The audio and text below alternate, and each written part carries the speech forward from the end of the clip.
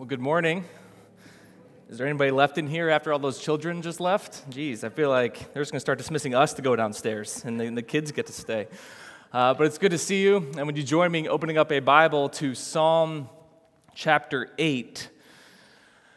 Because for the rest of the summer, we are going to be in the book of Psalms. And before we do break into Psalm 8 this morning, I want to take a couple moments just to talk about why. Why Psalms? Many of you know, but maybe not everybody knows, that the book of Psalms is known as the song book of the Bible. It's essentially a collection of 150 Hebrew poems that the people of God in Israel, through the church, through to today, is primarily used for public worship.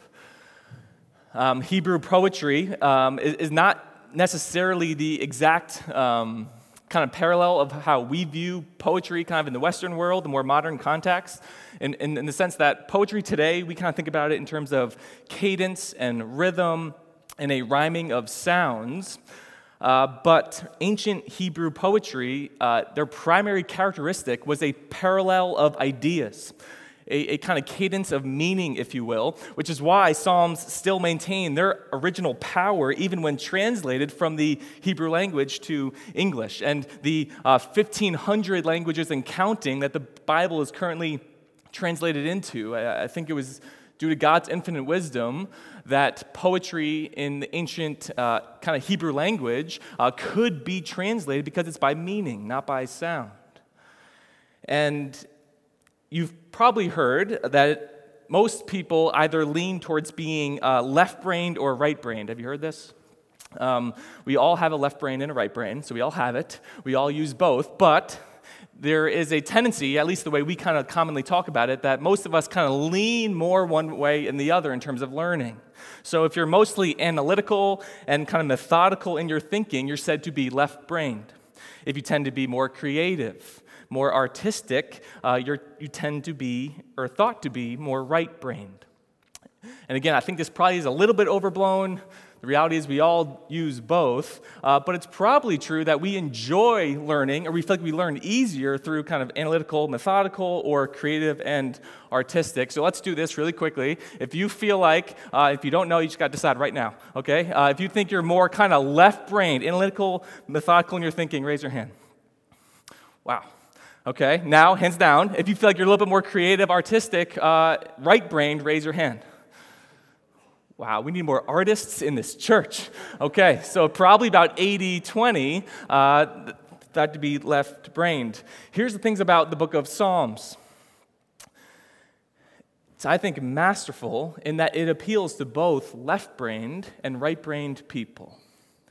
If rightly read, considered, meditated upon, the Psalms will make you both think about and feel for God.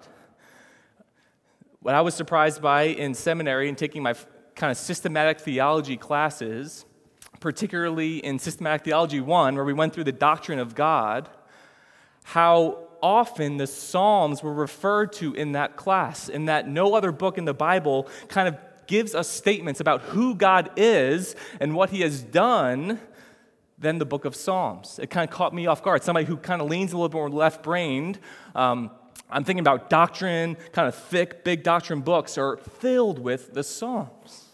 It's the Psalms who tell us who God is. And yet, at the same time, the Psalms are truth that are expressed in poetry. So some people might say, you know what, I'm not really into poetry, not realizing that all music we listen to is poetry. So the question beyond that is, what kind of music do you like, and why do you like that kind of music? It's kind of an interesting way to just get to know somebody, kind of what they listen to. The reality is it's not just lyrics that are spoken or the way music is composed, but it's done in such a way that invokes emotion, right? If instead of Ilya and Craig and the team leading us in worship this morning, if I just stood up here right at the beginning of the service and I just said, "O come, thou fount of every blessing." If I said, "O how great, forgetting the words, grace, great, debtor, because you don't remember the words when you have to say them. You remember them when you sing them, and I'm not going to sing them. But there's a reason why we sing. There's a reason why music exists, why it's countercultural or really transcultural, that there's no kind of just one kind of people that like music, that all people across history have enjoyed music. It's truth put in such a way that invokes emotion at a deeper level. Worship songs, I often say, are 3-minute sermons. The full counsel of God, we want to sing about it just as we preach about the full counsel of God, right? It's the reason why we try to be very careful and intentional about what we sing and what we don't sing in this church. Because I know as a pastor, I need to admit, and I freely admit this, that there's a much better chance that at 5 o'clock this afternoon, you're going to be humming or singing a song that we sang this morning. Far better chance that happens than you remember any of my outline points I'm about to preach on. Worship songs are 3-minute sermons. And so we, in our gatherings, we don't pit the singing of the word against the preaching of the word, right? The corporate gathering, they come together in order to engage the mind and stir the heart and strengthen our knowledge of and our affection for God and to increase the way that we love and serve our neighbor as ourselves, right? So somebody might prefer the music or prefer the preaching, but we both know, we all need to know that we need both. So those are some theological and maybe missional reasons why we are going to do the Psalms this summer. More practically, Psalms is a book you cannot preach through like we preach through other books of the Bible. Unless we did a 3-year series to get through 150 Psalms, don't tempt me, maybe someday. But rather, kind of just practically, my hope is that, Lord willing, every 3 to 4 years, we're going to spend the summer in the book of Psalms. Knowing that the rest of the year, we engage with the Psalms mostly in our singing. But every 3 years or so, we're going to spend the summer in our preaching. So there's 150 Psalms, again, in the Bible. Each one can be put into kind of a category, kind of thematic category based on who you read. Some people might say 6 categories or 7. But I think there's basically 6 categories. I think we have a slide of the categories of Psalms that are up there. There are Psalms of lament. In fact, almost half of the 150 Psalms are Psalms of lament. There are Psalms of praise, Psalms of thanksgiving, then Psalms of wisdom, divine kingship, and confidence. Now, it's not necessarily, there are some that can probably fit into more than one category, but these are kind of 6 broad categories that you will find in all 150 Psalms. And so this summer, we're going to look at Psalms from across these categories. We have 10 weeks, again, Lord willing. Last week at our outdoor service on the 4th of July, we began with Psalm 2. That's a psalm of divine kingship. And this morning we come to Psalm 8, a psalm of praise. I was telling somebody just before this service, I kind of have to make sure I keep myself in check this morning because Psalm 8 is one of my favorite psalms.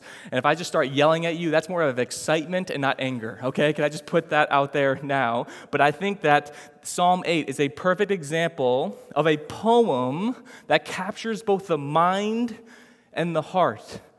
So if you're left-brained, dial in this morning. If you're right-brained, dial in this morning, because I think it will hopefully lead us to an explosion of praise. I've said before, and I will continue to say as long as the Lord has me here, that proclaiming God's word and simply reading his word, I'm meditating on who God is and what he has done, will do more to transform our lives than focusing on who we are and what we need to do. And we come to church, and I'm coming like you're coming. You want this to be relevant to you, right? You want this to speak into your life, for the word of God to translate to things that you're going through. And I get that. But ultimately, if we immediately come into this place and go, what do I need to do? How's this going to help me? What's the word I need to hear? As opposed to, who is God? Who is he? What has he done? How has he revealed himself? That meditating upon that will do more to change your life than any good self-help list can. And self-help lists have their place, I'm sure, but not here. And in this psalm of praise, we are going to see revealed how mankind locates their identity and their purpose. that who we are and what we do is only found in relation to who God is and what he has done. So, all right, let's go. We're going to take this kind of couple verses at a time. Psalm chapter 8, if you want to use a blue pew Bible, we'd love for you to join us there. It's on page 450. Psalm 8, verses 1 and 2. O Lord, our Lord, how majestic is your name in all the earth. You have set your glory above the heavens. Out of the mouth of babies and infants, you have established strength because of your foes, to still the enemy and the avenger. Okay, there's basically four movements we're going to see throughout Psalm 8. Movement number 1, God magnified. Number 1, God magnified.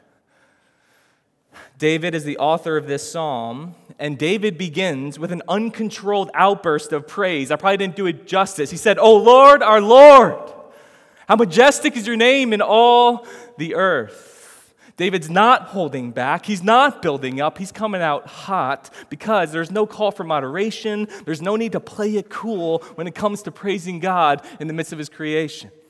This is God magnified.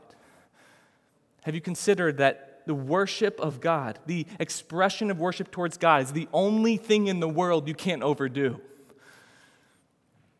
It's the only thing that you don't need to moderate or overstate or make too big of a deal about. And if we take a closer look at that first line, I think it magnifies God all the more. If you have your Bible open, look back down at verse 1 at the first line. O Lord, our Lord. Do you notice anything? In your Bible, likely the first Lord is in all caps. The second Lord is not. Because David here uses two different names in the Hebrew language for God. The literal Hebrew translation is, O Yahweh our Adonai. Oh, Yahweh our Adonai. Yahweh is the name, if you were here for our Exodus series last year, that God revealed to Moses in Exodus chapter 3. Yahweh, it means the I am. And do you remember Moses asked, I am what? Like, what's your name, God? No, Moses. I am the I am. Period. And then Adonai, which literally means Lord, Master, right? Affirming his sovereignty over our lives. So you don't have to flip there, but if you went to Psalm 16, verse 2, it's also written by David, and it says, I say to the Lord, you are my Lord. It's the same thing. I say to Yahweh, you are my Adonai. And so I think Psalm 8 has that same idea, but I think David, for whatever reason, writing this psalm is so over the top that he just starts out with, O Lord, our Lord. It's an incredible preview as to what the rest of the psalm will be about. It's praise, unadulterated praise for the fact that Yahweh is the great I am, and he's also our personal leader.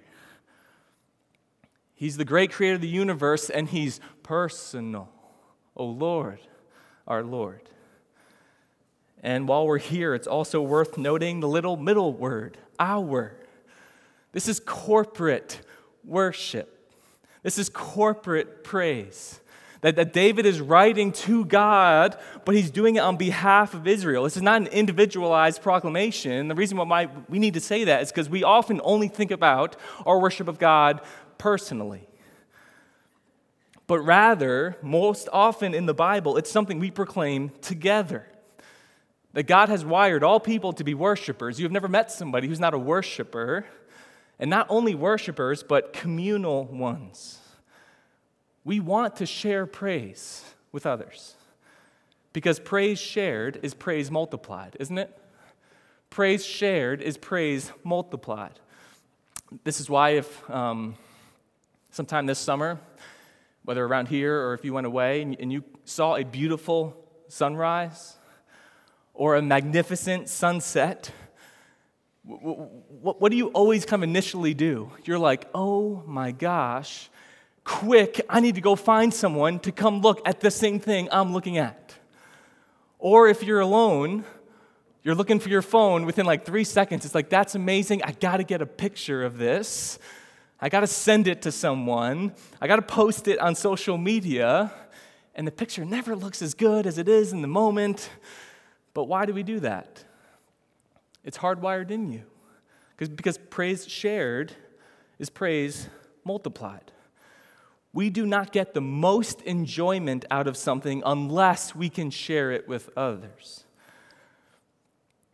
One of the many reasons why we value this gathering, 9 a.m. and 11 a.m. every Sunday at Grace Church, that we value being embodied in person, that we are grateful for the live stream, and we're going to continue being able to do the live stream because God is doing some good things through it, but primarily we want to value and encourage in-person, embodied fellowship because it's in community where we can stand up and say, "Oh Lord, our Lord."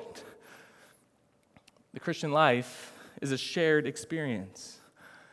And so David magnifies the Lord for the very fact that the whole earth proclaims his glory.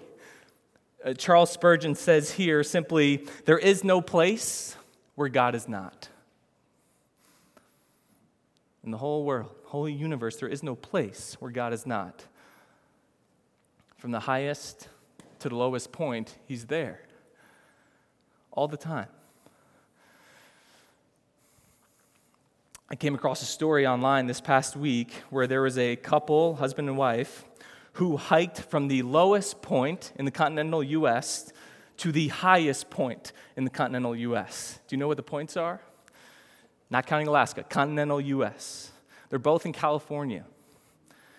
They're actually only 130 miles apart from one another. You could drive from one point, lowest point, to the highest point in 2 hours. The lowest point is in what is called Death Valley, a place called Badwater Basin. 282 feet below sea level. Saw another report that Death Valley hit 130 degrees this past week. And then the highest point is the peak of Mount Whitney in the Sierra Nevadas, 14,490 feet above sea level. And this couple hiked from one to the other. You look at pictures of them. Both are breathtaking in their own rights. Both display the presence and glory of God. You know why? Because he's there. God's in the Badwater Basin. God's at the peak of Mount Whitney. But there is more. David proclaims the glory of God is seen above the vast heavens as kind of the most your mind can go in terms of the vastness of the heavens. And immediately he says the glory of God is found in the praise of children, even infants. If you want to get a feel for this, just walk down the hall. There's probably one crying, screaming right now for the glory of God. And David's given us this contrast of big and small, and he's magnified through it all. I find it very interesting that Jesus quotes Psalm 8 one time in the New Testament. And you know which line it is? The line about praise coming from babies. If you remember on the day that he entered Jerusalem, he rode in on a donkey. It's what we know as Palm Sunday. He goes after that and flips tables, clears the temple of the merchants inside the temple gates, and then the blind and the lame come to him and he heals them. That's even a picture we often overlook on Palm Sunday. He comes in, he drives out those who mean something in culture, who are highly thought of and respected. He drives them out, and who's he invite in? The lowly, the marginalized, the blind and the lame. And he heals them. The chief priests are watching him, and then they watch children praising him after he heals the blind and the lame.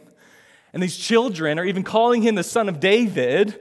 And now the chief priests are all fired up, and they ask him, "Hey, do you realize what they're even calling you? This is ridiculous." And Jesus says, this is Matthew 21:16, "Yes, I know. Have you never read, out of the mouth of infants you have prepared praise?" Incredibly, in that moment, Jesus says, not only, guys, am I the son of David, But knowing that Psalm 8 refers to the worship of Yahweh, by quoting it, Jesus is declaring himself here to be God.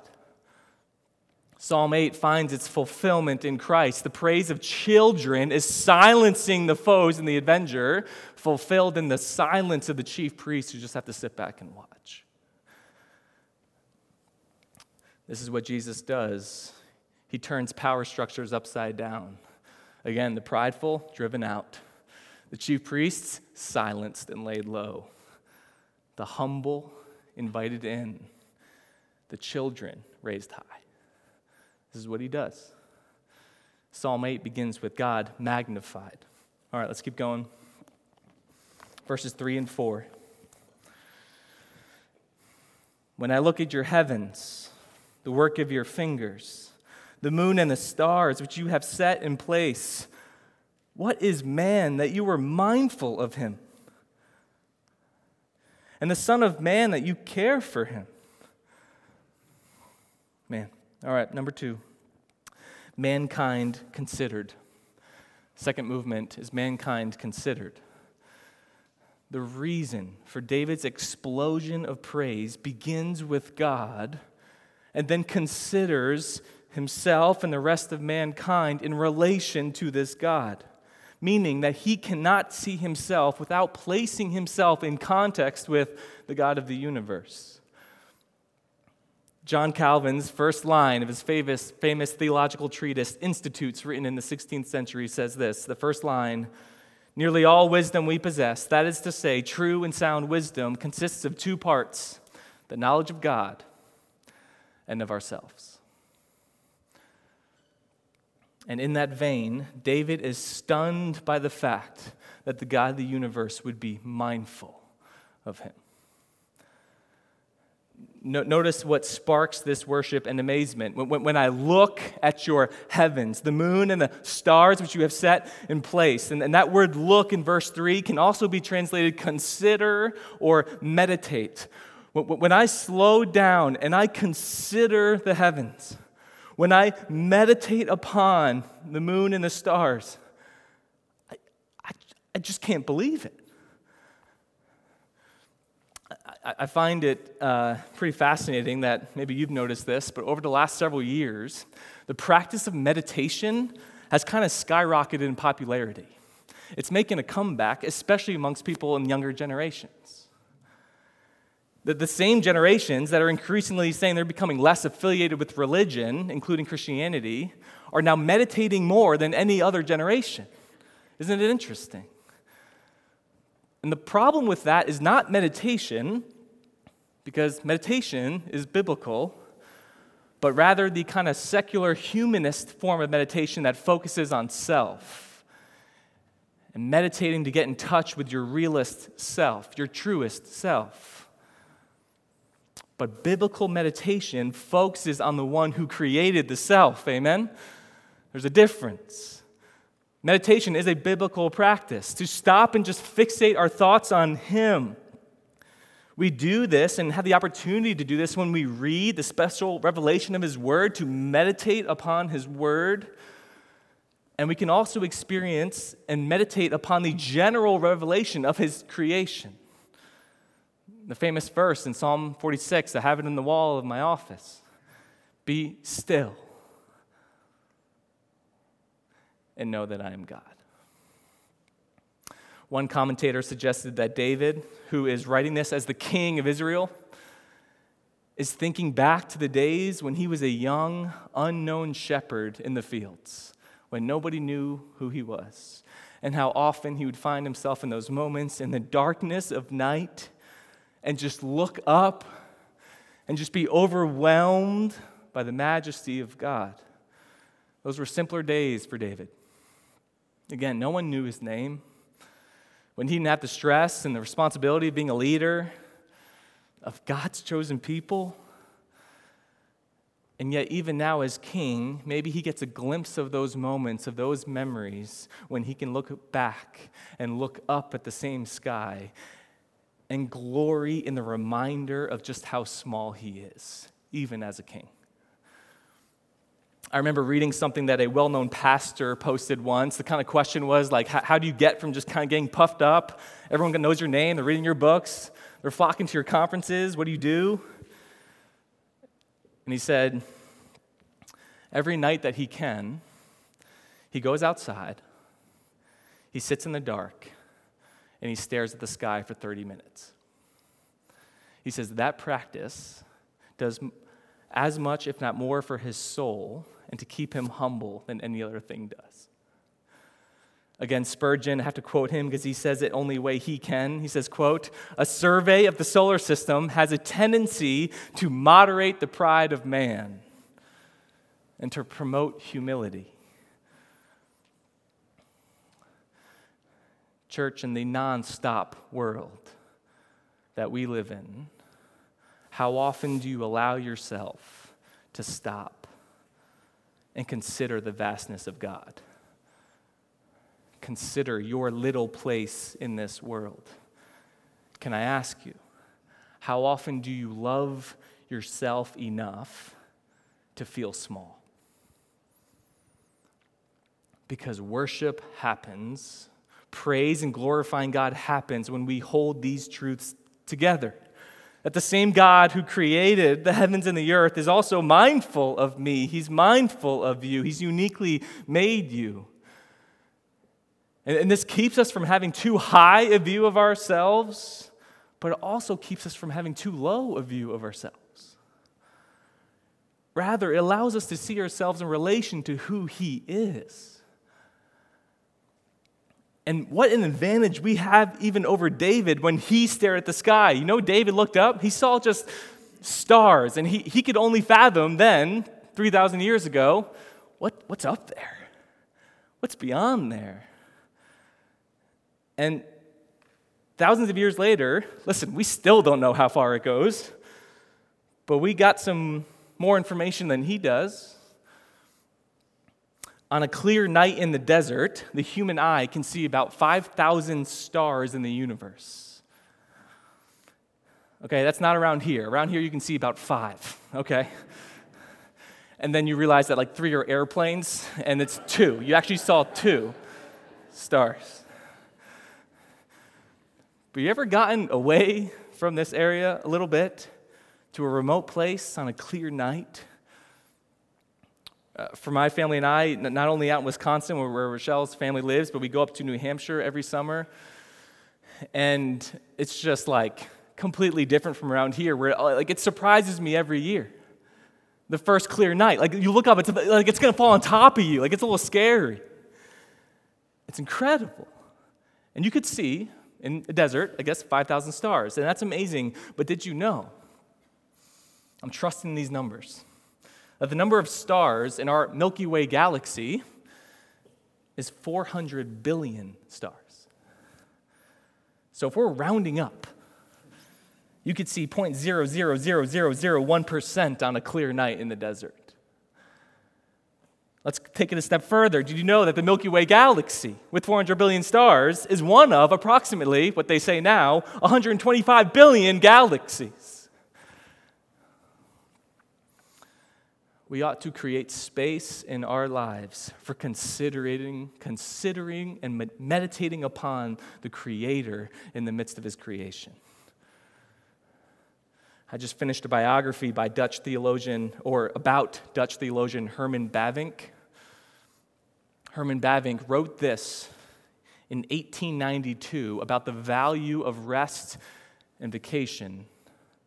In these summer months, how much do you value taking a rest, getting away from the work, from the busyness? He wrote this. I'm going to have it on the screen. Quote, "The time for relaxation that regularly replaces the work of the mind is a rich blessing and a precious gift that comes down from the Father of lights. The heart is opened up and the chest expands. The eye becomes clearer. The forehead loses its wrinkles. When you may set your work to the side for a time and freely, to your heart's content, enjoy the glory that God's creation offers to us." This is the double movement that we consider the vastness of God, coupled with the closeness of God, it leads to praise. How could it not? Number 2, mankind considered. All right, let's keep going to number 3. We're going to read verses 5 through 8. Yet you have made him a little lower than the heavenly beings and crowned him with glory and honor. You have given him dominion over the work of your hands. You have put all things under his feet, all sheep and oxen, and also the beasts of the field, the birds of the heavens and the fish of the sea, whatever passes along the paths of the seas. Number 3, mankind restored. Mankind restored. So the creator of the heavens also chose in his sovereign wisdom to create mankind with glory and honor. We'll see eventually who this is pointing to, but David's writing this for the people of God, thinking about how he creates man and woman with glory and honor. What does that mean, right? David here is giving glory and honor to God, but then says that God made him with glory and honor. It means that David knew his Bible. It affirms David's knowledge of Genesis chapter 1, that the same God who created the heavens and the earth also chose one aspect of his creation that would be made in God's image, man and woman. We are created as image bearers, not gods, but ones that bear the image of God. This is so important, I think especially even more so today, because so often in churches, and I know I have been and can be guilty of this too, when we start talking about us and mankind, we always start with Genesis 3, don't we? We're sinners in need of salvation. And that's not untrue, but the Bible doesn't start with Genesis chapter 3. It starts with Genesis chapter 1, that mankind was created as image bearers, and God saw that it was good. That all people contain the imago Dei. That church, you've never met somebody, you've never read about somebody, you've never seen someone who was not made in the image of God. And as simple as that sounds, there might be no truth that has been more obscured in mankind's history than the fact that all fellow men and women in the universe are image bearers. And notice the 2 other aspects of creation that David mentions. He says that we were made a little lower than the angels and a little higher than the animals of the world. 11th century theologian Thomas Aquinas wisely observed in Psalm chapter 8 that in the creative order, angels are spirits without bodies, and animals are bodies without spirits. But mankind is the great in-between, lower than angels, but higher than animals, and made with both body and spirit. And the image of God in us was not erased at the fall in Genesis 3 when sin entered the world, but it was tarnished. The fall did unbelievable damage. And the decision that it led all of us to make, who then born in with a sinful nature, is the decision to not give glory to God, but to exchange it for the glory and worship of other things. This is what sin did. This is what sin does. It takes our eyes away from God and from the heavenly beings above to be more like Him, and then it fixes our eyes downward to be more like the beasts below. Romans chapter 1, verse 20, Paul puts it like this: claiming to be wise, they, meaning all of mankind, became fools and exchanged the glory of the immortal God for images resembling mortal man and birds and animals and creeping things. Our eyes went from above to below. And while we were created with spirit and no body, or spirit and body, because of sin, we look like the rest of the creative order, bodies with no spirits. This is what Paul means when he says, due to sin, we are spiritually dead, not dying, dead. That you are resembling that which was created below you. And that sin not only separates us from God, but it's the cause of contention between mankind themselves. Because praise looks upward, but pride looks inward. We just stare at ourselves. And the collateral damage of pride is to lash out against your neighbor, your fellow image bearers. And that's the pride of glorifying self. It's the foundation of all sin against other people. It's the foundation of the systems of slavery, both past and present. It's the foundation of war. It's the foundation of gossip. It's the foundation of slander towards one another because we fail to see one another as image bearers. Sarah Zylstra writes in her book, Gospel Bound, that just came out, quote, "When we stray from God's plans, the weak and vulnerable suffer most."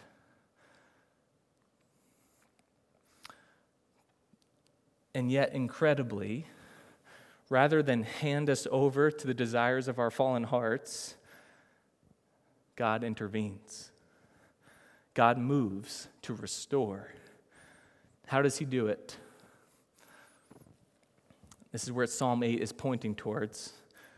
He does it by sending his one and only Son to become a man, to become a human, to become that very being which he created with glory and honor. So I want to take you to Hebrews 2. Again, you don't have to turn there. But in speaking about Jesus taking on flesh, the author of Hebrews quotes none other than Psalm 8. And then after quoting Psalm 8, he says this, "At present, we do not yet see everything in subjection to him, but we see him who for a little while was made lower than the angels." You see it? Namely, Jesus, crowned with glory and honor because of the suffering of death, so that by the grace of God he might taste death for everyone. This is the incredible good news of the gospel. This is the fuel of our worship and praise. Not only that we are created in God's image, but that God acted, God moved to restore that image within us because by his grace, he has tasted death. What a phrase. He has tasted death for those who put their faith and trust in him. This is where I want to explode. I want to make this true for everyone. I want to shake this into people, right? But I can't do that. I can't do work only the Spirit of God can. But the call to action for everyone in response is surrendering to God. And each person will be held account for that for themselves. Will you accept the gift of restoration by another, namely Jesus, taking this taste and sting of death on your behalf? Do you know that without Christ, you will be left to experience spiritual and eternal death on your own? Do you want to be forgiven? Do you want to be restored? It's not go and behave better and hope you come back and we'll try again. It's surrender. It's repentance and faith. It's finally stop trying to do it on your own and trusting your life to Christ. All right, let's finish up. We got one verse left, one more movement. Verse 9. It's going to sound familiar. O Lord, our Lord, how majestic is your name in all the earth. Number 4, God glorified. There's God magnified, mankind considered, mankind restored, and God glorified. And I love how the praise and explosion of praise towards God is what bookends the Psalms, displaying how all things in creation start with God and lead to praise, and how all things in our recreation and salvation start and end with God and lead to praise. This is the fruit of salvation. It's a reordering of our worship. It's a restoration of our identity and our purpose, who we are, and what we do is only found in the context of who God is and what God has done through redeeming his fallen creation in the person and work of his Son, Jesus Christ. David asked a question in this psalm, "Who is man that you are mindful of him?" Again, I have to quote her because she says it better than I could. Zara Zylstra, in her book, says, quote, "I am a child of God, a sinner saved by grace. I was born to know God, which makes me love him, which makes me worship and serve him with joy." And then she writes, "I am living inside the greatest story ever told, that of God's never-ending pursuit of his people."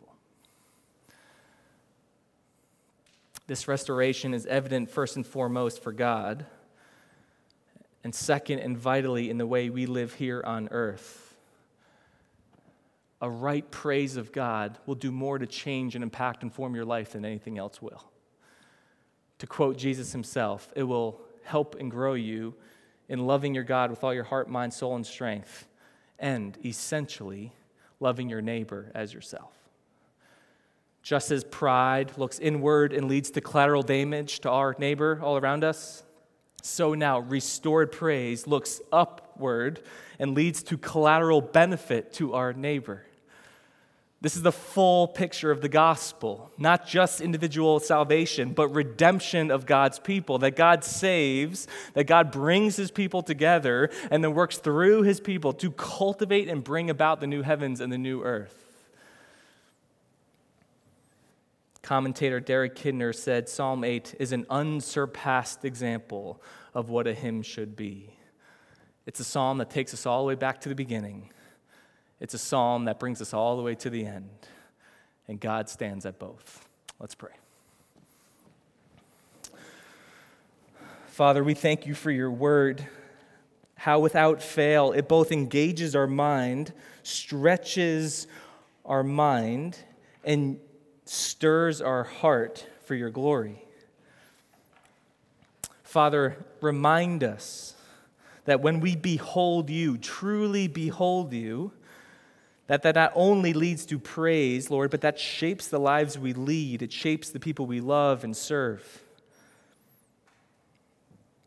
That we join you in the process of flipping the power structures of this world, where the prideful and the well-known and the arrogant are driven out, and the lowly, the humble, the marginalized are invited in. Father, guide us in trying to be a church that displays that gospel which you declare. And let it be for your glory. And it's in your name we pray. Amen. So please stand as we respond in song and prepare to take the Lord's Supper.